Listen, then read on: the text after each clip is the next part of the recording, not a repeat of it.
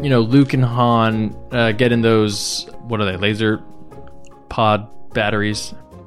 You mean the quad batteries? The twin linked or whatever. No, they're quad. Fine.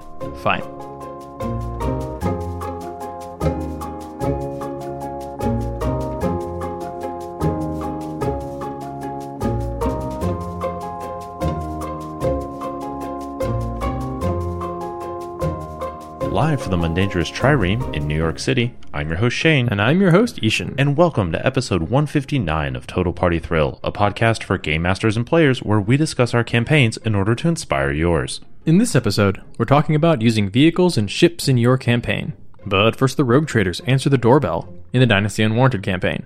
And later, the Spellslugger deals out painful somatic components in the Character Creation Forge.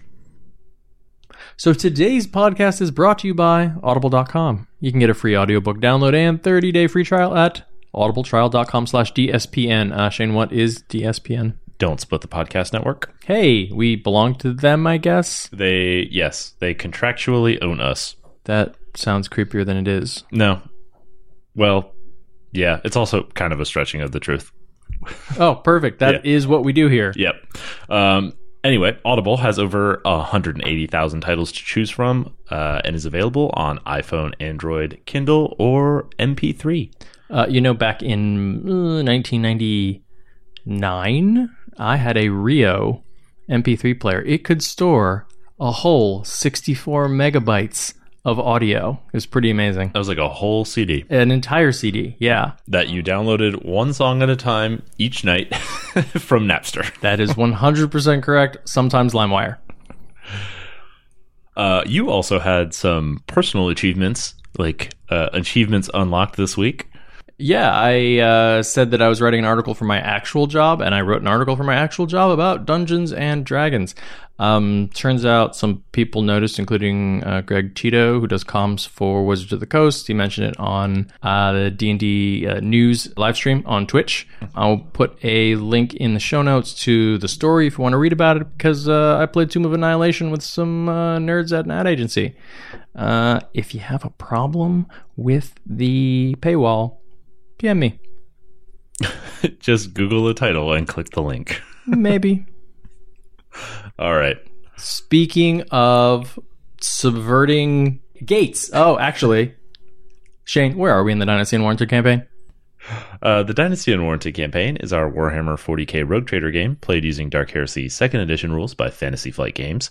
And on the Dead World Malajact, the Rogue Traders and their two best companies of armsmen have located the Verza House, an ancient obsidian fortress once occupied by the fallen Dark Angel, Lord Cypher.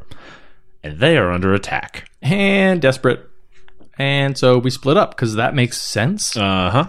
Yep. Your Astropath Flare, your Quartermaster Echo, and your Seneschal Trix are exploring a library hidden in the depths of the house. And they've found a book that's interesting. Yeah, fine. Whatever. Let the nerds do their thing. But the arch-militants, Draco and Trank, man the upper casements of the fortress, while our assailants drive a massive battering ram into the front of the gatehouse, which is, of course, causing the whole structure to ring like a terrible, horrible bell.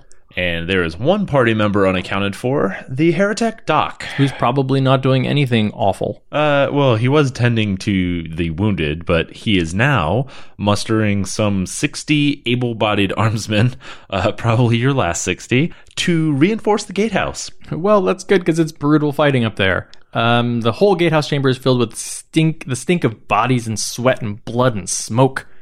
Yeah, Doc's defense is organized. He's using grenades and flamers to pretty good effect, and his leadership is unfaltering. That surprises me. Yeah, it turns out. Maybe it's because he's mostly made of metal. Yeah. The defenders, your armsmen are actually trading 5-1 with the attackers. They're getting a pretty good account of themselves. It's just even so, there's just so many of them, and they are ceding ground. Yeah, once they actually make a foothold in the chamber, turns out they got a champion. He's bigger than a regular person, thick cords of muscle, and he has a very, very scary sword. And charges. Yeah, he immediately springs into battle and starts cleaving armsmen in half. I mean, we didn't have enough of them, so do they each count as an individual armsman now? An arm man. Yeah, you've doubled up. And Doc, with a confidence truly born of ignorance, meets this champion head on. I knew there was a reason that we brought him. And we'll find out what happens next week. So this week, we're talking about how to use vehicles and ships in your game. This, of course, is an idea we had all on our own. Yep.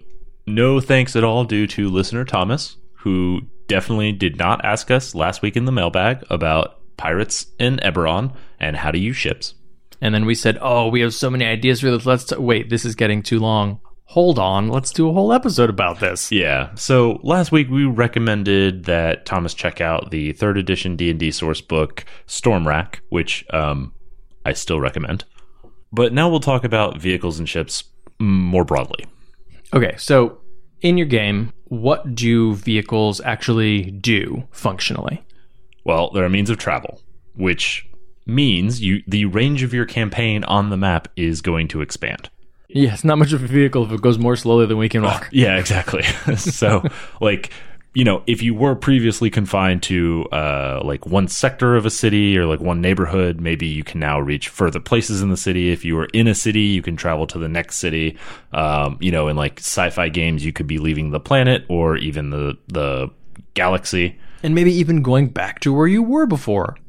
Oh my god. Yeah, weird. It's like traveling backwards in time in the narrative. Of course, vehicles also add new encounters and challenges. The things that you might never have experienced, the life of a sailor at sea is now a little more real when you're in charge of a boat. And my maybe second favorite thing about vehicles is that you get to hand wave certain kinds of activities that are boring. Mm-hmm. Which, I guess you could always do, but now, the reward is you get to hand wave those things. It makes sense, right? Okay, you trek through the jungle the first time on foot. We're going to make a bunch of rolls. Maybe you get lost. We're going to talk about, setting up your tent and all of that. The next time, you're on an airship, and you just get there more quickly. Or the 10th time, right? Really, it's the 10th time, where you're just saying, hey, we go back to base. Right. Can we just get there, right? Yeah? Okay. Well, it's funny you mentioned back to base. Because the other thing that an airship can be for you is a base. Oh, my first favorite thing about vehicles. Yeah, which of course also means they can be a money sink. My favorite thing as a GM about vehicles. Right. What do we do with all this gold? I don't understand. Platinum pieces, what good are they? Yeah, here's something that you could put arbitrary amounts of that reward into. I love that I'm charging you per square foot. Yeah. Which of course, gives your party a chance to personalize, so they can add on, expand, add modules to it, or weapons or equipment or gear, or decorate it in whatever way they want. Yeah, I'll say the first time that I was ever confronted in a game with building a base, I was actually I don't know, what's the point of that? Does that give me better pluses on my sheet? Why do I want to? And then suddenly I was wait a minute, hold on, I can decorate my room however I want? Yeah. Wait, but I have to buy the stuff? And I could draw the map? Hold on a second. If you're the kind of person who's I don't understand why people get all the different kinds of digital skins for their avatars in games, you're about to find out. Why do people pay real money for this? Yeah, I mean, that was originally sort of the vision of the gun cutter in the Dynasty and Warranty campaign, was it is your ship personally, because you guys obviously weren't in charge of your rogue traderly vessel on paper anyway, but so the first thing I did was hand you a map of your ship laid out as a schematic, and you guys are whoa, we have a conference room. And that's my room. Right. And all this cargo space and a lot of seats. I don't think we need all those seats. What if we remove these seats? Can we put in more guns? Right. It's not the seat cutter, right, okay? Right now it's the gun cutter. We would like to make it the guns cutter. There's one in the front. We need at least one in the back, also the sides. Right. Plus, let's not forget, top and bottom. Space is three-dimensional. Now talk to me about the escape pod situation. My favorite thing about personalizing a space like this is it as a player, it changes the dynamic of looting, right? So You storm the castle, great. The siege is successful. Okay, you take over. Yeah, there's a coronation, whatever. You're in charge of the country. However, tell me about the art. Yes, these are fine tapestries. You know, to a certain kind of player, you were always going to take those tapestries. Yeah. Now there's just like an in-game reason to do it. Now I want pictures. Right. We're going to get a commission of my tapestry. So another thing that a vehicle often represents in a game is another weapon. So, as I'm sure you're painfully aware, there are often vehicle combat rules added into games. Yeah, ignore them like grappling. It's fine. I don't care. But this introduces like new combat encounters, right? So you have chases, you have dogfights, you have like larger kind of capital ship combat, sort of more of like a naval kind of combat. Yeah, and it's another place to sink not just money for more weapons, but also skill points and proficiencies in knowing how to use those weapons. Yeah. Also, they're usually way more powerful, right? Because even like in a little Millennium Falcon, you know, you're zipping around. Yeah, okay, they can take out one TIE fighter. But if you aim them at an Ewok... Yeah. Or Stormtrooper. The two most murderous things in the galaxy. Yeah, lightsabers are very impressive, okay? But they don't hold a candle to actual vehicle weapons. Yeah. Also, I mean, like, you know, the Millennium Falcon is fine against blaster fire. It's not so good against the turbo laser of a Star Destroyer. It also introduces... a phrase that I think your players will quickly learn to adapt once they realize it's possible, which is, can a bombardment solve this problem? So you're saying we have 2 cyclonic torpedoes on board? Yeah. And the means with which to fire them. So as long as we can lure them out into the open, we can win this fight, is what you're telling me. And, of course, probably most applicable to many of the games that we play in, vehicles allow an easy and quick means of escape. If you are being cowardly, or you're overrun, right, or your GM throws too much at you because they're an asshole. Is that the only reason a GM could throw too many things at you? No, I'm just talking about some of our GMs, which would be you often and me other times. I have never asked you to escape. No, you've just made it necessary. When have you escaped? I rest my case. Every single time we leave a dumb world. Here on the garbage world of Gauntlgrim, we will start 2 assassin's cults and then leave so that they may fester. Those were definitely good decisions. Spoiler, they weren't good decisions. Strictly speaking, that happened on Nova Bella. See, I can't even keep them straight. I tried to escape so quickly. All right, so that's how vehicles affect the game in terms of mechanics. But sometimes there's more to a game than just numbers. Yeah, weird how that works. So let's talk about how vehicles affect a game narratively. What do they represent? Well, they're a great reward. I love watching players when they realize that they're about to get a ship. Yeah. You know, even if they already have a ship. Right. Hey, wait a minute. They left the keys in there. Anybody could take it. Even us. There's always this like tentative moment of like sniffing around being like, this is a trap, right? Of course this is a trap. It has to be a trap. Right. And you're just like, oh, maybe it is. Or maybe it's yours. I'm just going to Captain Jack Sparrow this. See what happens. You can make the ship itself like... that might be integral to the plot, right, can become the reward, right? It falls either under their command or under their direct ownership, or they simply hijack it or seize it or commandeer it. But all intents and purposes, like that could be the big reward at the end of an arc. Yeah, give a Star Wars character an X-Wing. See how happy they are. Like the Jedi, you get a lightsaber. Very, very happy. The pilot, you get an X-Wing. Of course, sometimes X-Wings explode. Yeah, I mean, anything that is important to the characters also ultimately becomes a liability for the characters, right? Oh, right? It's so great. Here's some loot that you are going to get so attached to that you are going to name it. Yep.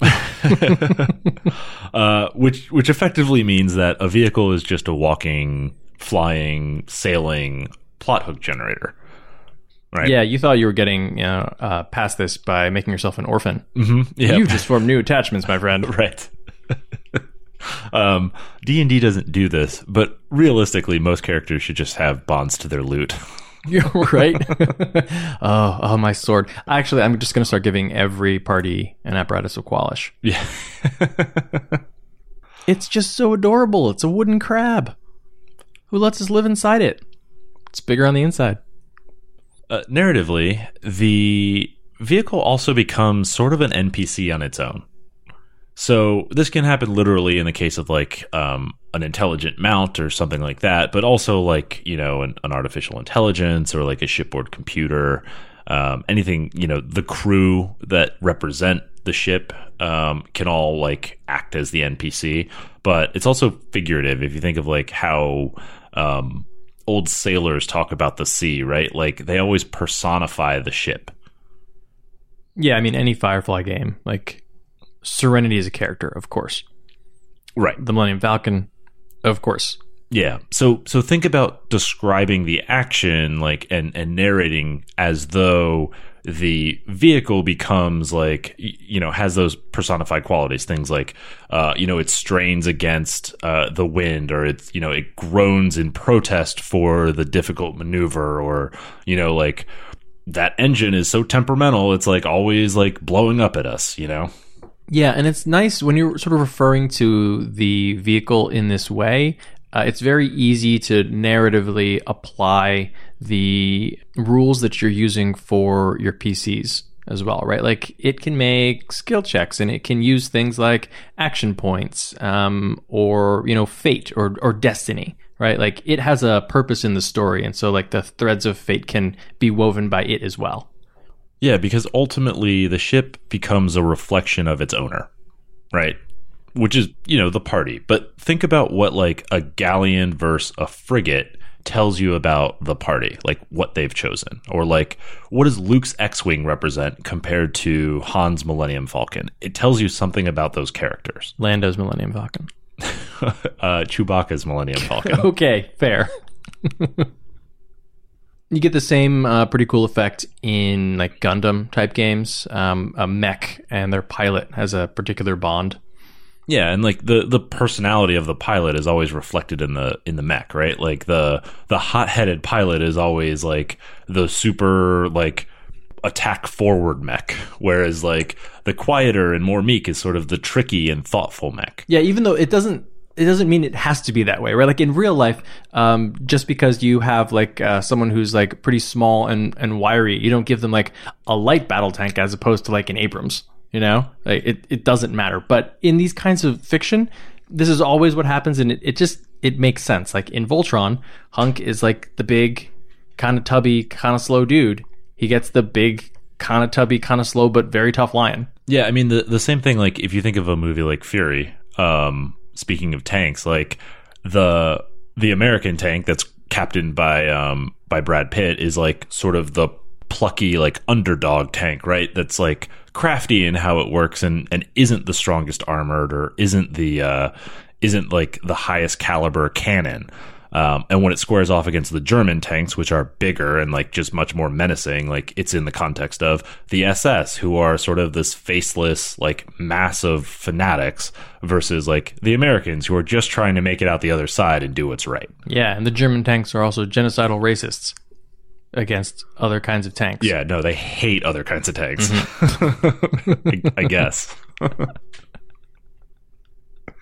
And I mean, we do this today, right? Like, I mean, we do this in the real world. Like, what do you think when you see somebody on the street driving a McLaren versus driving a BMW versus driving a Subaru versus driving a minivan, right? Like, you associate qualities of the people who choose these things.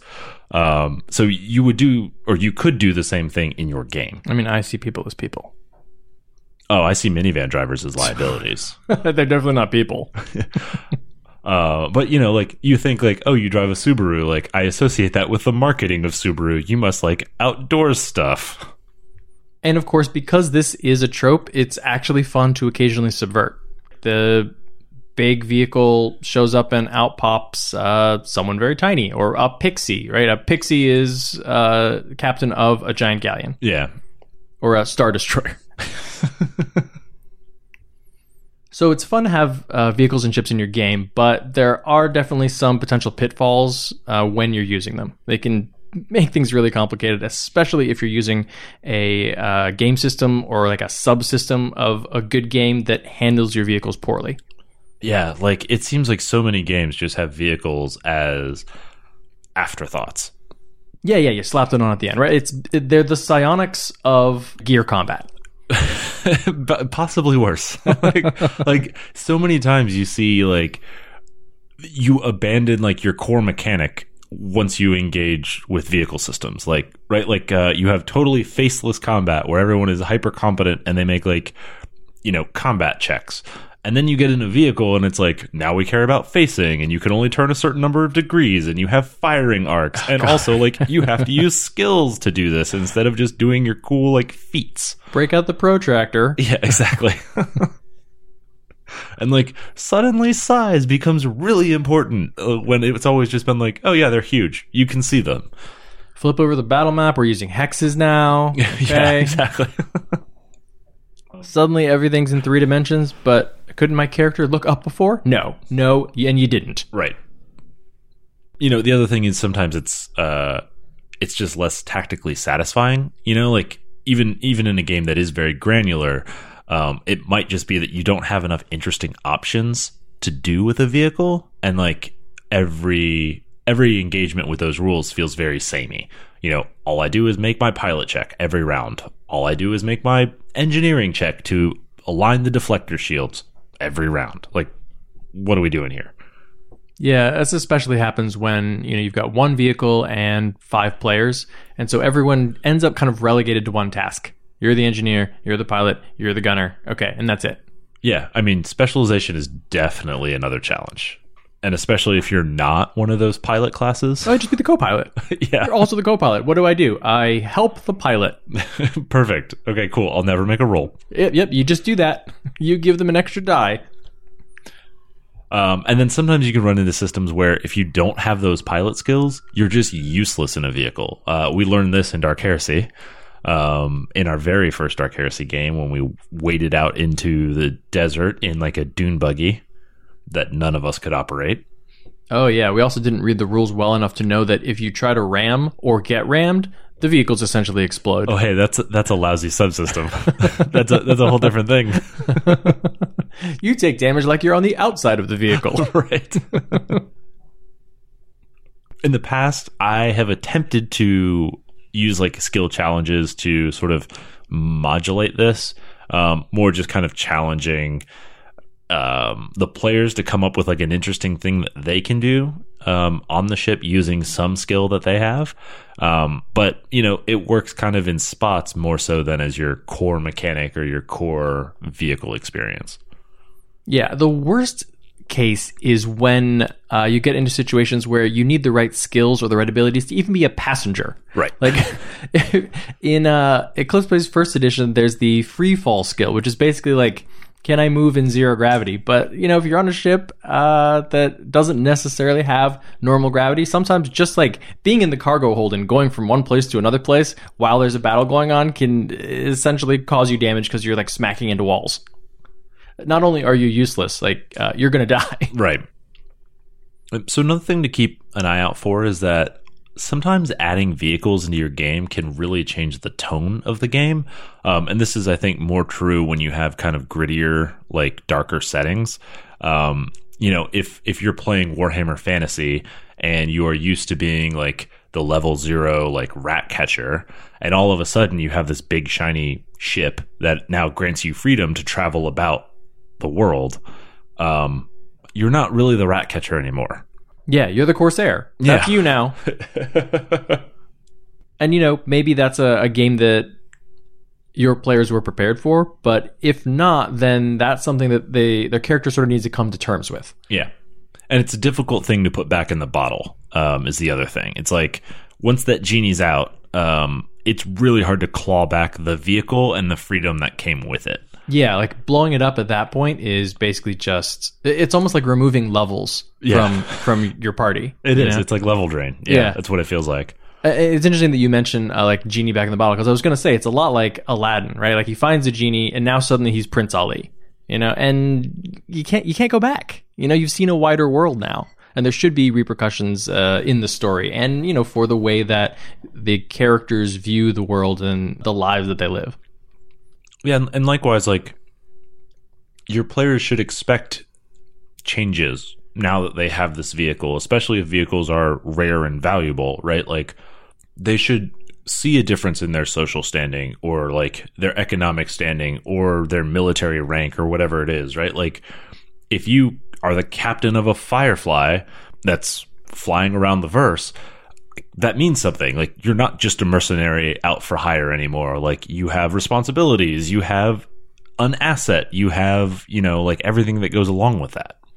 Yeah, it means that no one will respect you. Everyone will always give you guff. Well, yeah, because, the Firefly is not really, like, a good class of ship. Oh, yeah. Come on. Like, it doesn't even have stabilizers. Yeah. What are you talking about? It's like an alt-3. So if you find that you're running into these pitfalls, Ishan, what are some techniques to help mitigate those? One thing I like to do is kind of remove the vehicles from the vehicle subsystem altogether and essentially make it a story element. It's, like a large object. It's a house, but I don't really need rules for like how houses fight other houses, People can decorate it. People can put stuff in it. If it gets attacked, all right, I've got rules for like hit points of the walls and like, how many, like what material they're made of and like how much damage they can take, But often I just end up sort of narrating the vehicle combat or stripping it down to something much more simple, the kind of rules that you would use with one person fighting another person. And if I have a player who's going to be invested in that, someone who wants to be a pilot, someone who's interested in vehicle combat, you definitely have to let them know up front, hey, don't invest too many points into this because we're actually going to be simplifying the system a lot. I don't want you to like get too into the weeds with this. And actually, this is going to give you a lot more resources and points to spend on like social skills and, personal combat. You'll still be able to do the cool things that you want to do. I'm just sort of making it all easier on all of us and making sure that everyone else isn't bored when you're doing your flashy thing. Yeah. Yeah, that's actually kind of ties into one of the most frequent questions we get about Rogue Trader is like, why are we using Dark Heresy? And how do you do the ship?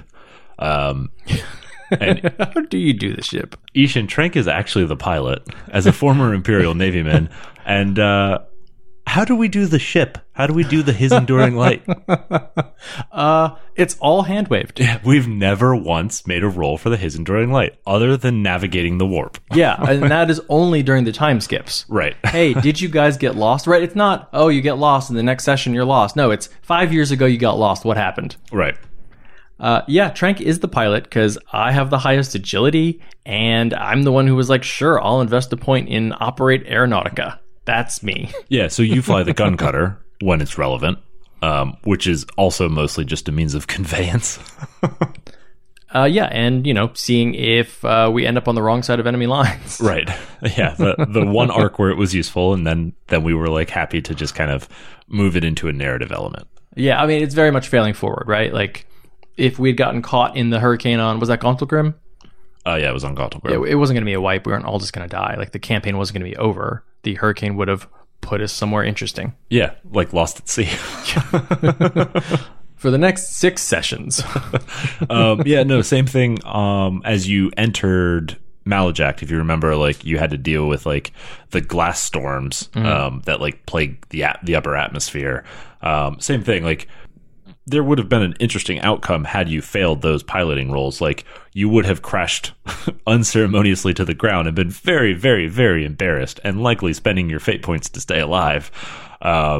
As, your grand entrance in front of your rival Rogue Trader and also a Dark Angel and also an Inquisitor was recovering your bodies from the crash site.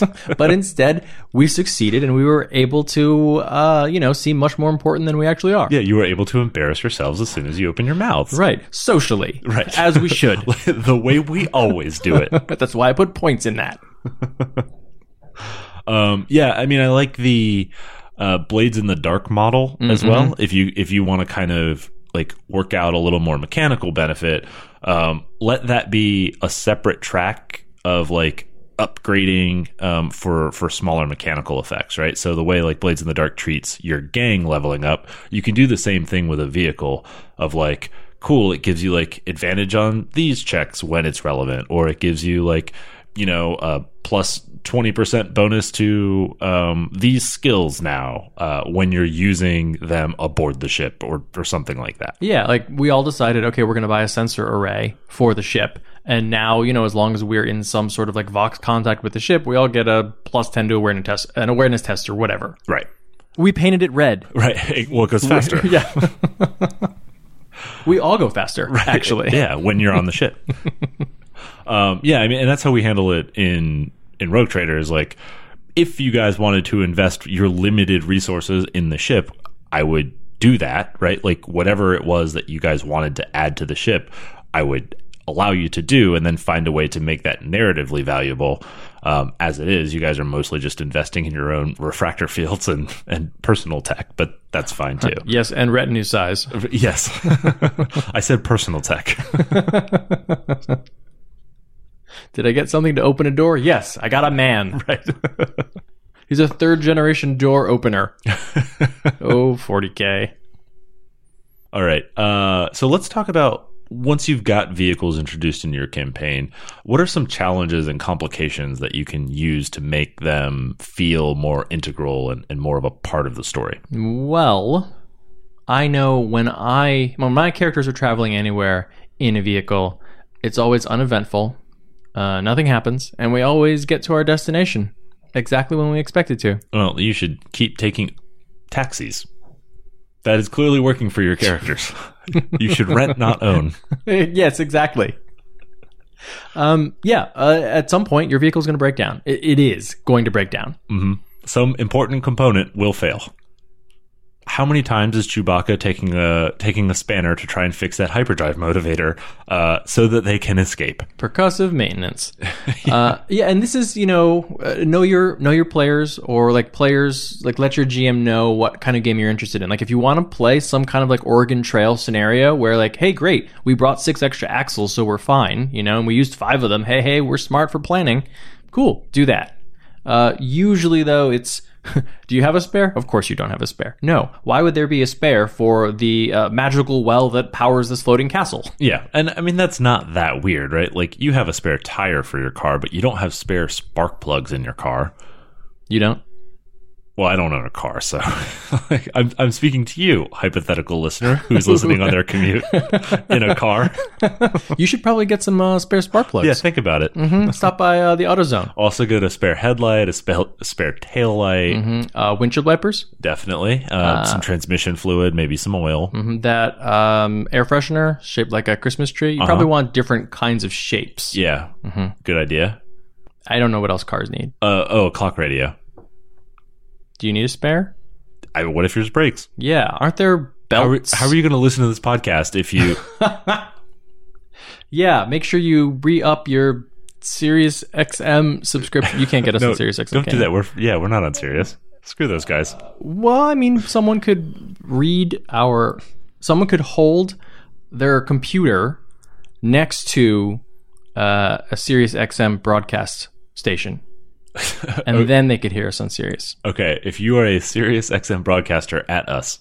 Oh yeah, we'll write back. Some other things that could happen, you could have like storms and environmental problems. So storms are a nice catch-all because they happen in space and they happen at sea and they happen in all manner of different ecosystems. And they happen on the planes. Mm-hmm. I like storms because it means that it wasn't my fault. Right.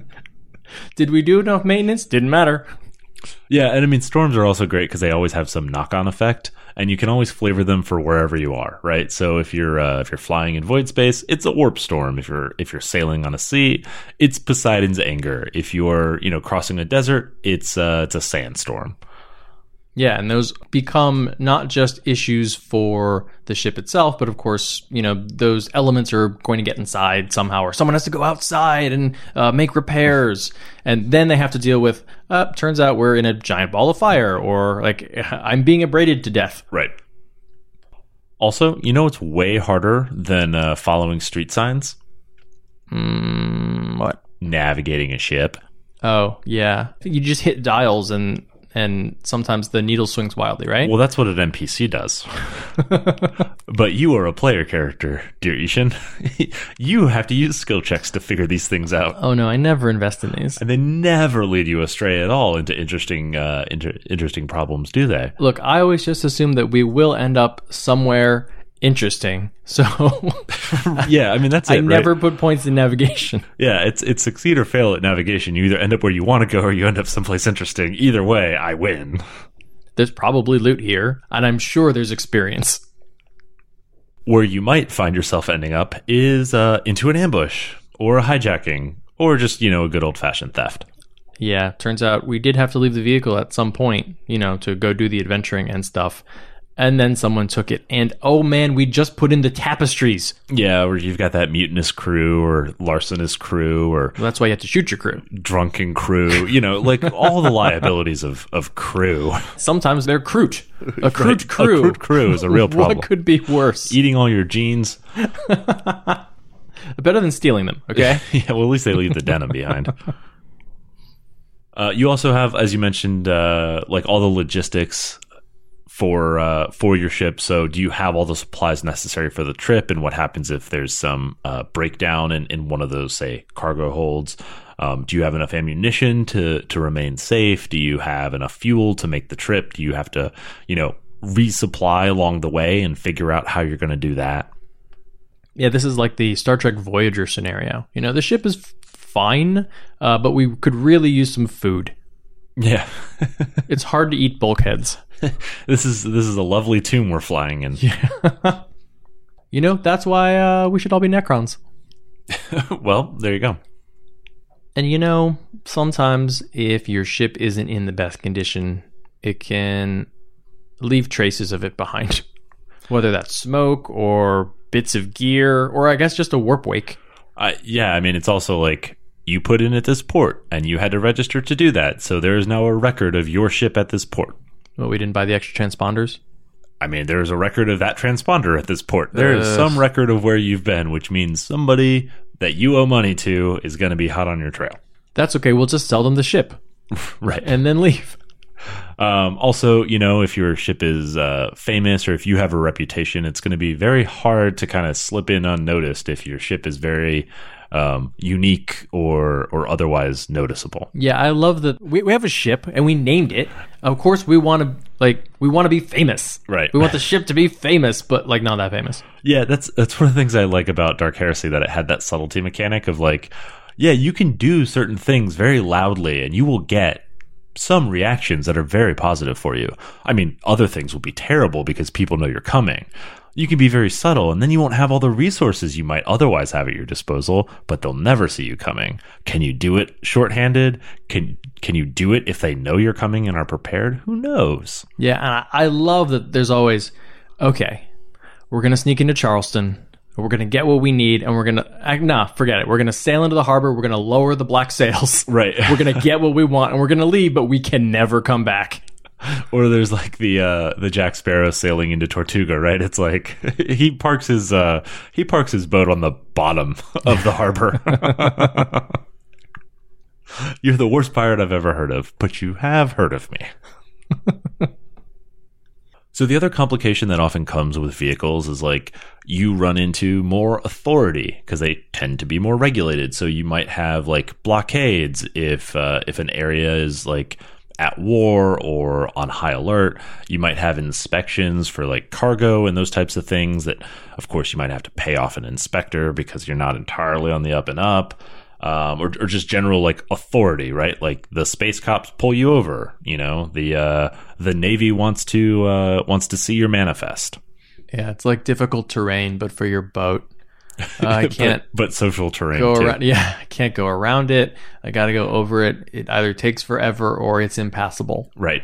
And I just have so much stuff now. When you move into a new place, it's bigger than your old one because you finally made it, and you always buy furniture to fill it up. You never have open room, right? If there's a room, you get a couch for it.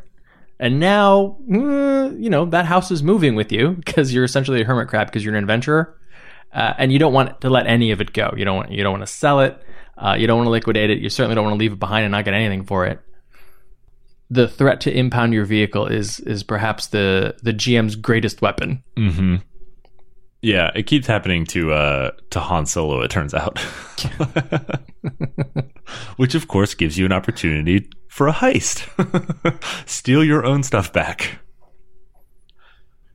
So I think to wrap up vehicles, like the important thing to remember is to tailor the vehicles and the way that you play with them to what your group is expecting. So if they're excited to, engage in like dogfights and like capital ship barrages and all of that sort of stuff, then make sure that you're incorporating vehicles that are going to like let them do that, and make sure that they're building characters where they can like fully engage in those systems. You wouldn't like build a BattleTech character who doesn't have any piloting skills.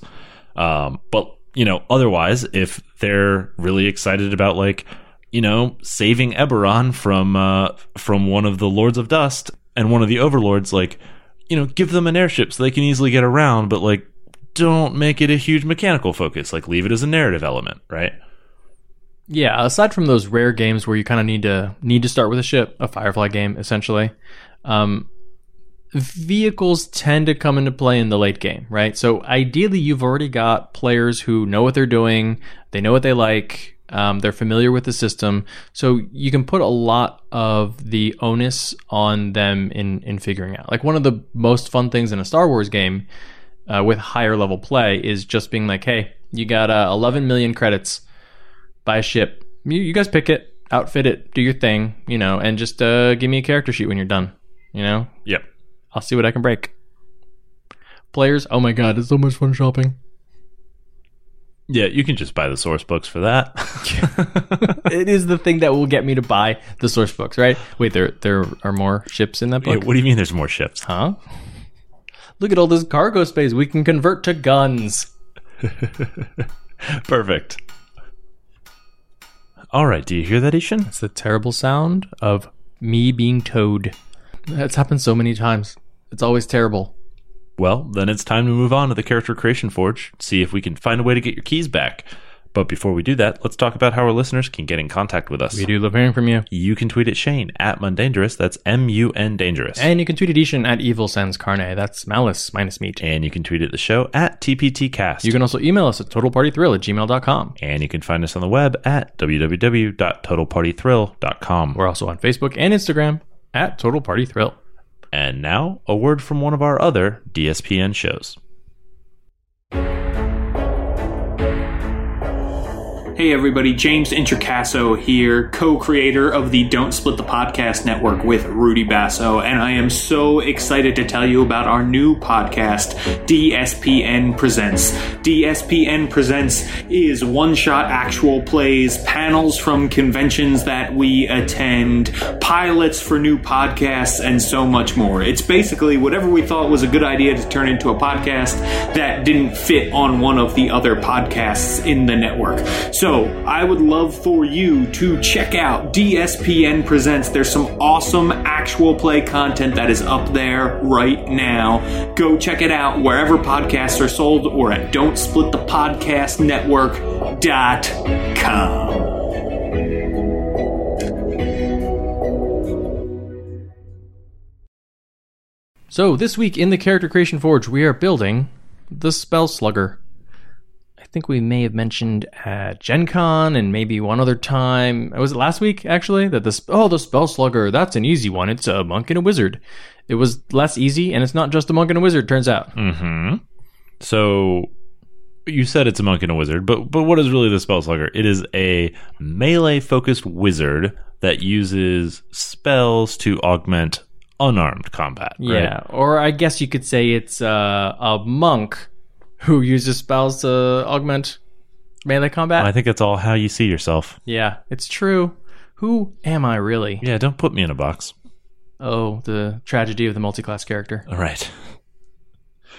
Okay, so what's the build? It is Abjuration Wizard 6, Hexblade Warlock 2, Way of the Long Death Monk 12. So this build is going to be Dex and Intelligence focused. You're mostly going to ignore Wisdom, or you don't need to pump it. So, I don't know. High Elf actually works pretty nicely here. Something with high dex, high intelligence. That feels very out of sorts for a high elf, though. I just high elf with bloody knuckles, you know? Well, if you were the type of elf who did want to engage in unarmed combat, wouldn't you also do it with some magic? That's definitely accurate, yeah. All right, so what are we getting from Monk here? We get unarmed combat, martial arts, flurry of blows. Like you said, you don't really need wisdom, so we're not really getting much of an AC bonus. Right. We do get like the cool defensive stuff, deflect arrows, we get some slow fall. Eventually we get extra attack, which is nice because, of course, we're a melee combat-focused character. You also get some tankiness with evasion. Which is going to come into play later. And you'll get immunity to poison and disease. So Way of the Long Death also gives you a bit of temp HP when you kill an enemy within 5 feet of you, which is going to be pretty much all of your killing. And your close to capstone ability, once you get to Monk 12, is you just pop a key point to not die. Yep, if you'd be reduced to 0, you pop a key point, you are instead reduced to 1. Hey, it's pretty useful for a melee character. Right. From Wizard, Abjuration Wizard is going to give us the Arcane Ward ability, which sort of gives you an extra pool of hit points that absorb damage, which is equal to your Wizard level times 2 plus your intelligence bonus. So once you max out Wizard, you're going to be around 12. You'll be 12 plus intelligence hit points. So like 16-ish 15 hit to points. 17. Yeah. So you'll get up to 3rd level spells, which are really going to shine for you as the Spellslugger. You'll get things like Shield, which will boost your AC, Abjure Elements, which gives you a chance to absorb damage and deal it back. Dish it back out, yeah. You'll get some of those utility spells like Fly. Haste is actually nice on you for the extra attack and the extra defensive bonuses. Yeah, Hold Person is nice too, but you want to put that on somebody else. Probably. Hypnotic Pattern works as great battlefield control. And Fireball is really nice because remember, you have evasion. If you want to drop a Fireball on you, go for it. You're not going to take any damage. Right. Now, Warlock, you'll get 2 first level spells per rest. Which you will, of course, be using for shield. Yeah. And I think Hexblade also gets Wrathful Smite, which is like if you want to do the, I'm a monk and now my hands are glowing and I'm totally going to punch you and your head's going to explode, that works. That does. Yeah.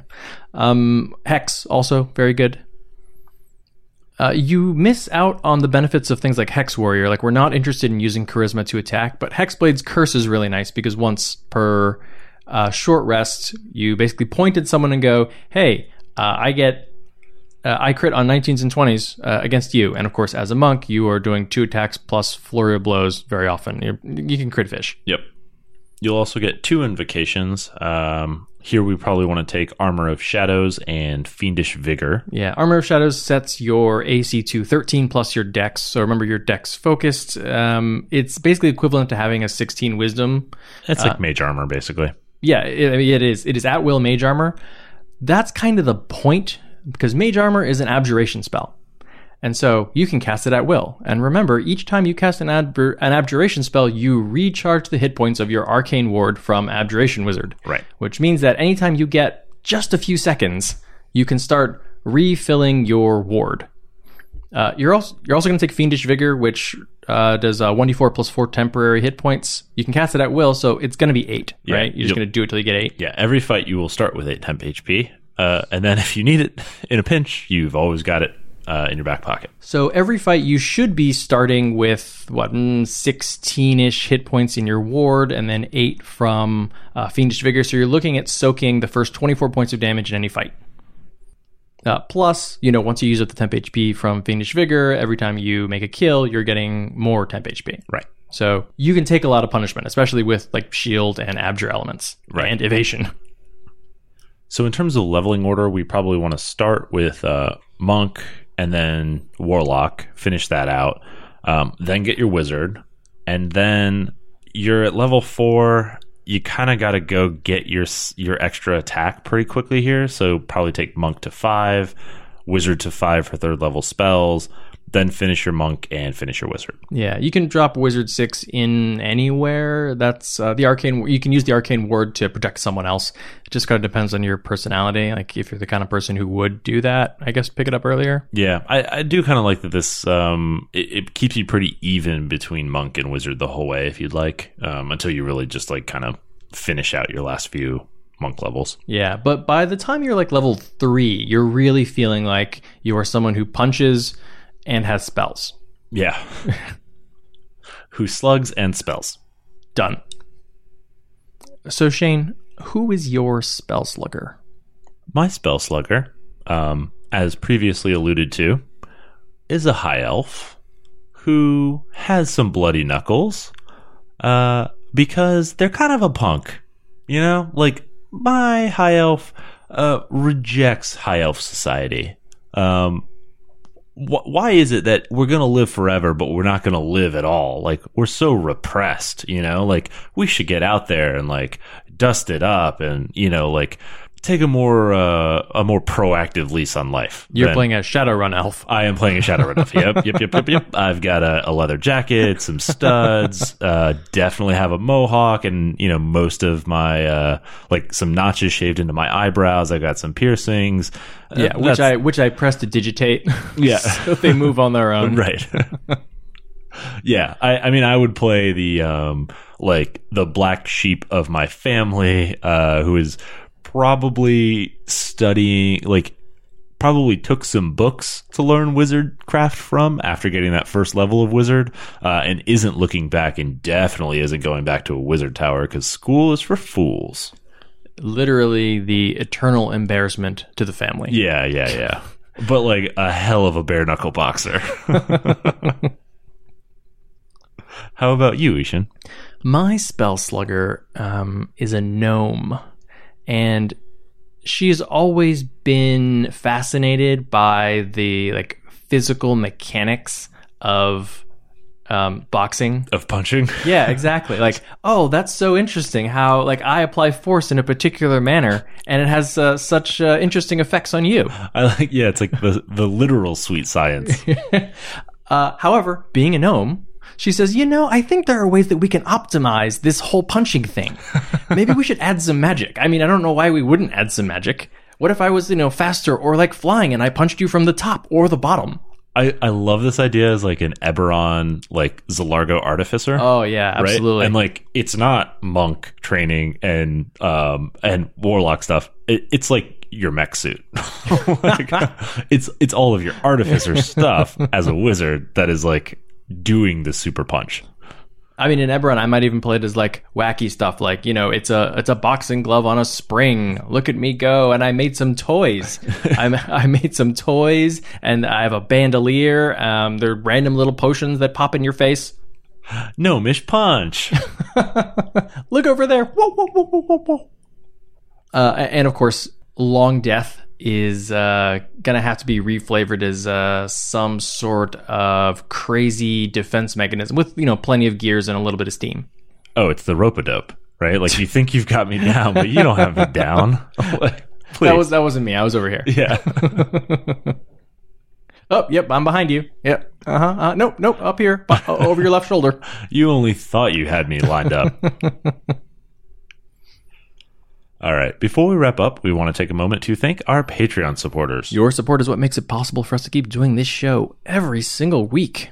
So if you'd like to learn more, you can check out our rewards at patreon.com/totalpartythrill. And this is a reminder, today is the last day. Thursday, August 16th is the last day to support us on Patreon and enter our giveaway for the Audible download codes for Sly Flourish's Fantastic Locations, as written by Don't Split the Podcast Network member Mike Shea and read by DSPN member Rudy Basso. Oh, it's a twofer. Uh-huh. You can also leave us a 5-star review on iTunes. We are dangerously close to 100 reviews. And if you do that, we will read it on the air. So this week's review is Well, I'm Thrilled, 5 stars, by Rustifer1. These guys make a long commute better. I've started DMing a 5e West Marches style campaign for many friends, and these episodes are a wealth of knowledge of how to make it more fun for my players. Many of my players want to play their favorite characters from fiction or history, like Gandalf or Alexander Hamilton. The Character Creation Forge shows just how much possibility there is in role-playing games. Thanks, guys. Your player does know how things ended for Alexander Hamilton, Yeah. right? Like a great musical. Yeah. I will live on in infamy. Right. Maybe play Aaron Burr. That guy's the worst. Hey, at least he gets to level 20. All right, what do we have planned for next week's episode? We're talking about, finally, time travel. I want to go back in time and replan this. What do we have in the Character Creation Forge? We're building the Highlander. Well, that's it for episode 159 of Total Party Thrill. I hope we lived up to our name, but either way, I'm Shane. And I'm Ishan. Thanks for listening.